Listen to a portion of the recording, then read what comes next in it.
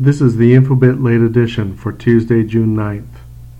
A Dallas area policeman seen in a viral video tossing a teenage girl to the ground has resigned from the McKinney police force, the city's police chief said, calling the actions indefensible. Rebels announced the capture of a strategic army base in southern Syria, the latest of several sweeping offensives by forces battling President Bashar al-Assad.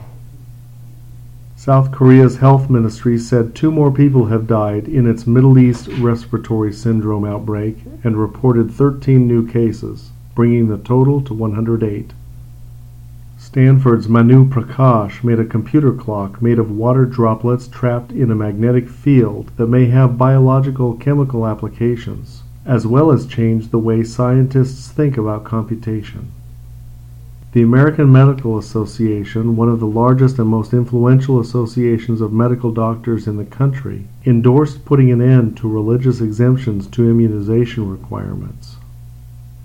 A federal appellate court upheld some of the toughest provisions of a Texas abortion law, putting about half of the state's remaining abortion clinics at risk of shutting their doors. Syria said it broke into a U.S. Army official website to protest the training America is providing to Syrian rebels. Officials in 3 states are working with the CDC to find people who have come in contact with a woman being treated at the National Institutes of Health for a rare form of drug-resistant tuberculosis. Spotify has started its beta testing program for Android. Twitter has added conversation filtering. Here ends the Infobitt late edition for Tuesday, June 9th. Front page news ranked and summarized by you and me. We are a community that scours the web for front page news, ranks facts in order of importance, and competes to see who can write the best summaries. Result: a readable, useful, crowdsourced newspaper. Finally, a way to crowdsource high-quality content, and a way for you and me to build a news site that's actually useful.